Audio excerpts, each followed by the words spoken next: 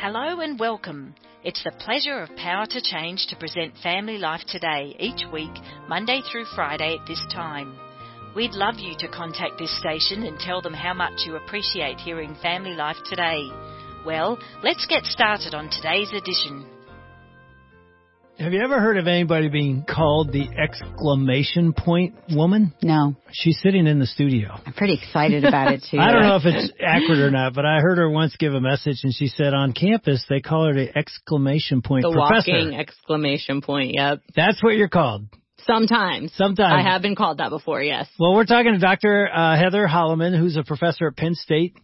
You're a mom of two. You've been married how many years? 20. We're coming up on 23 years. And you've been a professor at Penn State for how long? About 15 years. Okay. Mm-hmm. So what does the exclamation point... Why was I called that? Why do they call you that? Well, I bring a lot of energy, obviously, and in the morning in particular, I'm really energetic. I like to keep class super lively. There's always a lot of fun, and so they always joke about how much energy I have and what my secret is to all the energy. So that's where that came from. What do you do? What's something you do that's fun in the class? I'm thinking of college classes. I'm not imagining fun or creative. Yeah. Well, if you walk into my classroom, there's always going to be music playing because I have the class contribute to a Spotify playlist so I can know what kind of music everyone likes.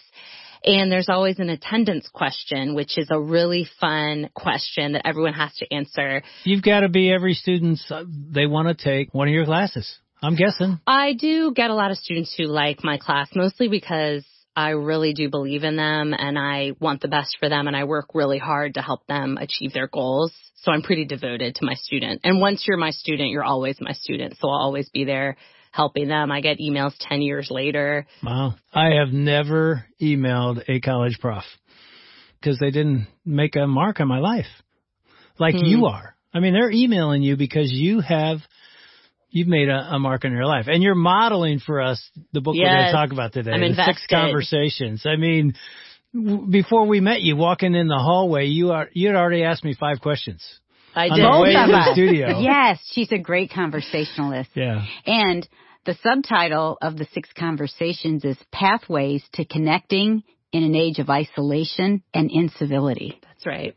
I was highly motivated to research and write this book because of just the culture, not only of what I see on campus, on the college campus, but just research reports coming out about how lonely and isolated people are. I was looking at this Cigna Health study of 20,000 U.S. adults that said almost half the population reports not having meaningful conversations. And the Harvard Grant study, longest research study ever. It's in its maybe 85th year, and they say that the single most determining factor of a happy life is warm connections, warm relationships. So I was seeing the lack of that, and I thought, I really have to do something. I have to, teaching on the college campus, I thought, can I teach people how to have a loving connection, how to have a really good conversation so they're not only less lonely, but as someone who wrote the book Sent, I wanted people to get better in their ability to talk to each other about things that really matter, like their faith in Jesus. I'm thinking of the listener, when was the last time you had a really deep, meaningful conversation? Like just that question, I think that kind of makes us sit back and think, oh, is that something I have on a regular basis? Or is that something I haven't had it in a long time? Right. And you're saying that's really important. It's really important for mental health and also physical health. One thing about the book is I read all the research, all the available social science research, and then I also look at what the Bible has to say about why conversations would matter and how to have them well.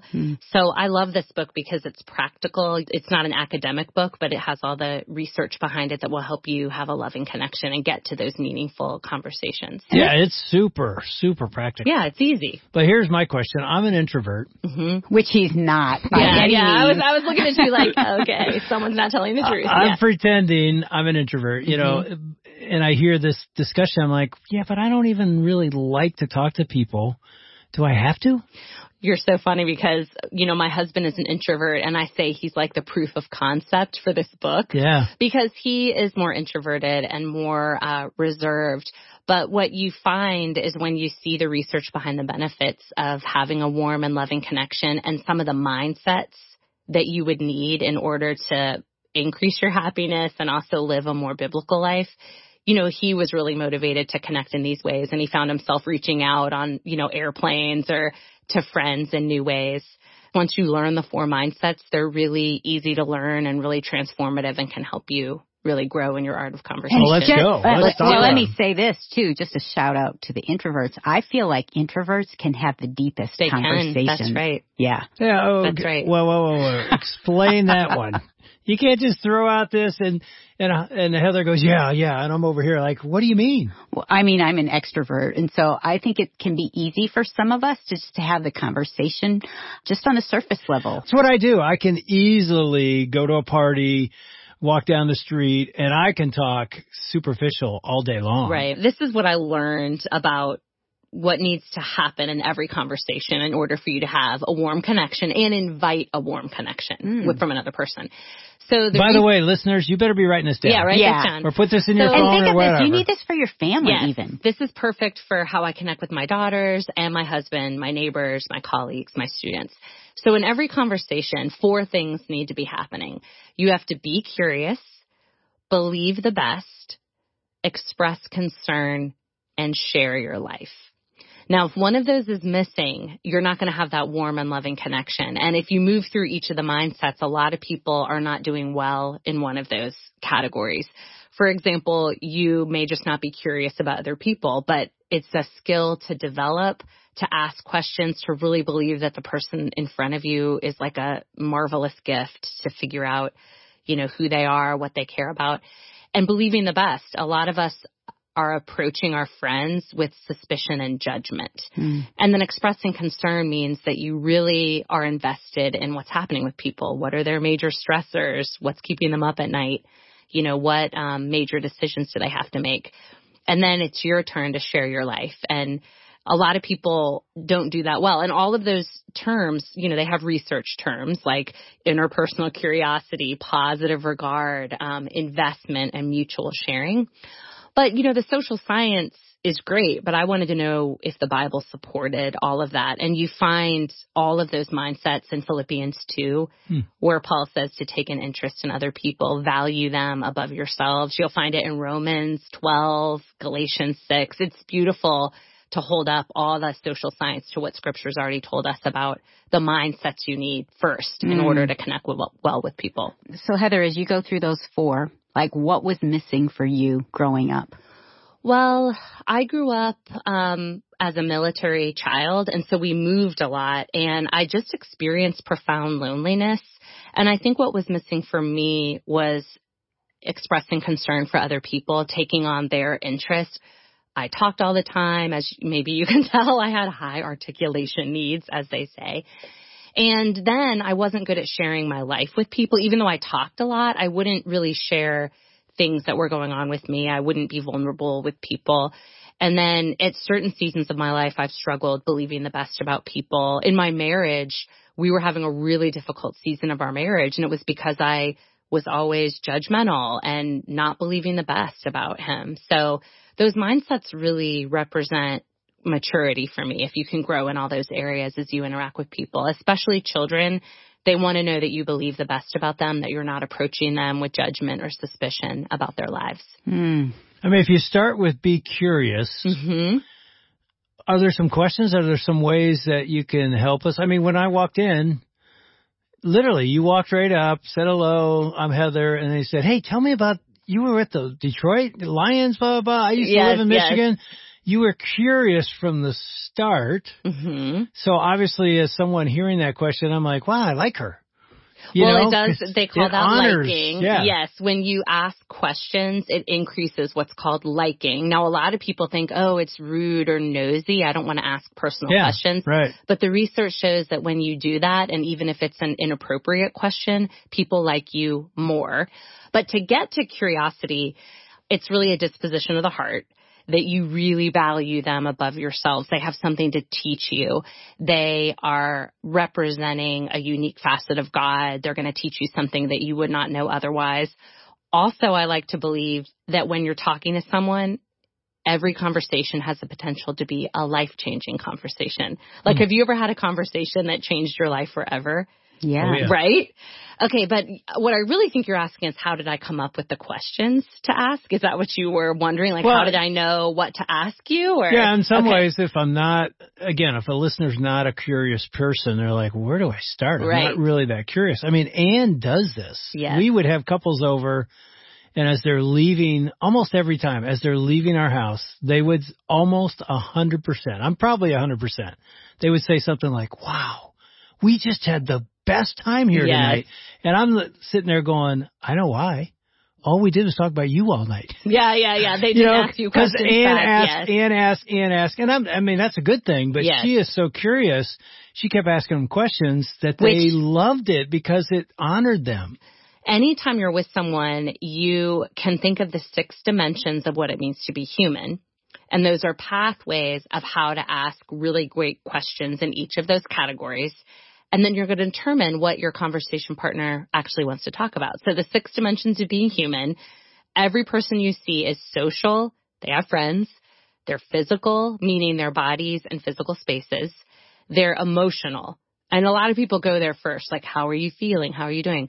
They're cognitive, which means they're thinking about things. That's actually my favorite question to ask people is, what have you been thinking about lately? I often don't say, how are you feeling? Or how are you today? I'll say, I haven't seen you in a while. What have you been thinking about? And I learned so much just asking that question. The last 2 categories are volitional and spiritual. Volitional means that everyone you meet makes choices. That's human volition, your ability to make choices and act on them. So it's really about decisions people are making, what choices they're making, how they decided something.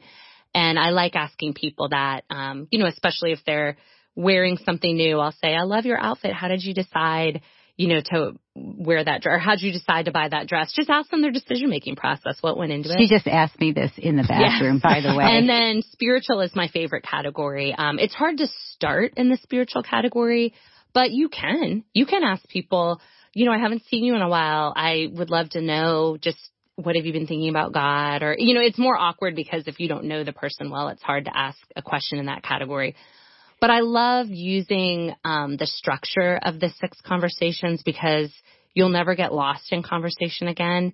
And whatever someone answers, you have endless permutations of where to go next. So when I asked Dave about the time with football, if you noticed, I was interested in what it did, the impact it had on your body. That's physical. I wanted to know, did you have injuries?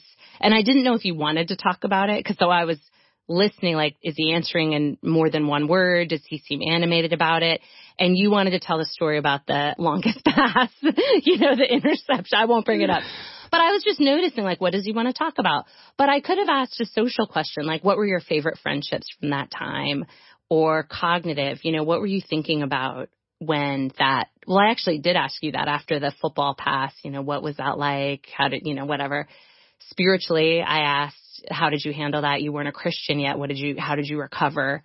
And then I could have gone on and on based on whatever you answered. I just could have run down the list and observed the category that you like talking about most. That's interesting that as you recall that conversation, you were literally going through through the whole process. What you talked about. It's easy. On the other side of that, even reading your book, 6 Conversations, I didn't even know you're doing it. Right. It just so felt it's not like a conversation. Artificial. Yeah, a lot of people are like, isn't this artificial? You're going down a list. Or a formula. No, it's just paying attention and being really curious and figuring out what people love to talk about, and then you can have a really warm connection. So often people love to talk about their bodies and physical spaces, but nobody asks questions about that. So asking someone, for example, how they've been sleeping at night, people actually like to talk about sleeping, their sleep rituals, how they're sleeping, or especially with older people, they often like and need to talk about the changes like pain they're experiencing and having someone listen to what it's like to grow older. People also love to be able to process decision making. Things like that. It's interesting as I'm looking at your 4 mindsets, I'm thinking of a parent. Yes. With their children. Yes. And the second one, believe the best, yes. is so critical. Huge. Because as I'm looking at that, if I'm not believing the best about my teenage daughter or son, let's say hypothetical, this whole conversation goes a different way. It falls apart. I get curious for a wrong reason. Right. Like I'm asking you questions because I'm trying to catch you in something because I believe you're doing something behind my back. I'm expressing concern, which is not, I really care about you. I want to stop this behavior. And then I share my own story. Right. It could go the other way. So that believe the best is critical. Am I right? It is. In fact, the whole structure falls apart if one of the mindsets is missing. And you're absolutely right. I have people that are very curious about me. They might even express concern. They might share their life, but I know that they already are judging me or they don't believe the best about me. Or the other three mindsets could be true. They believe the best. They maybe will express concern and share their life, but they will not ask me one question about my life. It's a real challenge to people to think, be curious, believe the best, express concern, share your life. If you don't share your life, it comes off as an interview. Oh, yeah. So you need that last one. See, hon, you're sharing your you're life. sharing We're your good life. balance. That's what I'm doing, honey. No, you're really right. good because a lot of people don't understand why you need all four. So you got right to the what's going to happen if I don't believe the best. And Generation Z, the number one priority is they want to be spoken to without judgment. If you look at the studies on belonging and Generation Z is the loneliest generation, they want conversations where nobody's going to judge them and they can be free to talk about what they need to talk about. So I think about that when I'm with my students or with people who believe totally different things than I do. I just want to believe the best. There's a story behind why they believe what they believe and me trying to figure out that story and not judge them. Even if it's a completely wild, a political opinion I don't agree with or maybe behavior that I think is wrong. Instead of judging them, I want to know the story. Tell me how you decided to do that or tell me more about how you arrived at this political position. I'm really curious. And they'll know if you're believing the best. They'll know. They can tell. So you have to really believe it in your heart that people are trying to do their best. There's always a story behind why they believe what they believe. Here's a great question. If you feel disconnected from your spouse or children or anyone, you can say, we haven't connected in a while. What question are you hoping I'll ask you about your life? That's a good one. And it's an act of love to know what your spouse and children like to talk about. My children love to talk about their friends. They love to talk about music, food. They don't want me to ask them like what their deep thoughts are about a passage of scripture they read. They don't want that right now. Right. So I just like to get the warm connection based on what they enjoy talking about. I have two thoughts. But if I think back to our 10th year, which our listeners know about, it's the year that Ann said, I've lost my feelings for you. When we were coming through that, one of the things you said to me when we go out on a date, you said, would you ask me this question on our dates? And she said, write this down. So this is back in the pencil and paper days. I literally get out of things. She says, just ask me this when we go out. What's that? How are you doing? Yeah. And I'm like, how are you doing? That's what she goes. You don't ask me that. And as I realized, my whole life was about me. Yeah. The reason she lost feelings for me is I'm all about me, my job, my ministry, my future. I'm never stopping to just ask that simple question. Be curious. How are you doing as a mom, as my wife? And so my answer to you on the other side is there have been many times I've asked a wife, so what's your husband literally do at work? And they're like, I don't know. He's something with computers. I'm like, your husband really would love to talk about that. That is really important to us. That's what I love it when you ask me, tell me about your job. Like you're writing a sermon. What's it about? Why are you going this way instead of that way? What'd you feel when you're on stage? Ooh, that's all volitional. That kind of stuff. You want people to ask you, hey, how'd you decide to do that passage? I think one other great application for today would be to ask your husband, to ask your kids this question. Do you feel like I believe the best in you? Yeah, they know. They totally know the answer. And I would say this too.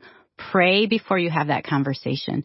And when they say, because they may say, I do not believe you believe the best, do not get in an argument and say, apologize. yes, I do. Yeah, don't get defensive. Say, you're right. Tell me more. Why do you feel that way? And listen, because I think God wants to grow you. That is so good, Anne. The other thing that is good with kids is to let them know you're carrying their burdens with them. Galatians 6, to find out what their major stressors are. After you ask that, say, look, I really want to help carry your burdens and pray for you. Let them unburden themselves. What are the major stressors? What thoughts keeping you up at night? And let me add one thing that I did. My adult son just said, I don't like it when you do this, is I would say, I'm worried about you.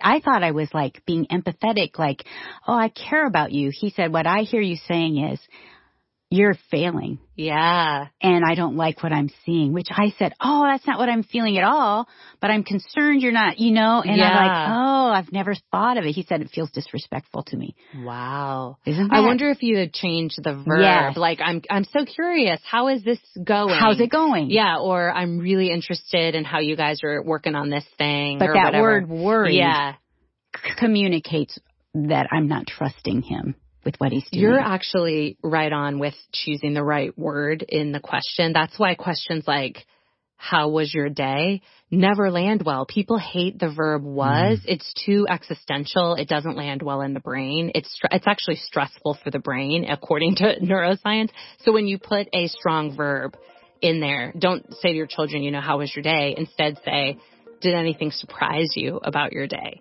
Awesome. Did anything challenge you? Did anything make you laugh? They will open up and it will be a really delightful conversation. We want to thank Dave and Ann Wilson and their team for another edition of Family Life Today. Although our programs are produced in America, the issues facing families like forgiveness, communication, and taking care of our kids transcend national borders. These issues profoundly affect relationships everywhere. In Australia, Family Life is known as Power to Change, and our mission is to effectively develop godly families, the kind of families that change the world one home at a time. A key part of our mission includes strengthening marriages and families all around the world. We want to do whatever we can to bring timeless truths to the challenges you face as you seek to strengthen your family and join us in changing the world. Does your marriage need a tune-up or perhaps a bit of an overhaul? Come to A Day Together, our one-day marriage conference that focuses on helping couples develop oneness in their marriage. For a list of dates and locations near you, see our website at families.powertochange.org.au. Until tomorrow, God's blessings.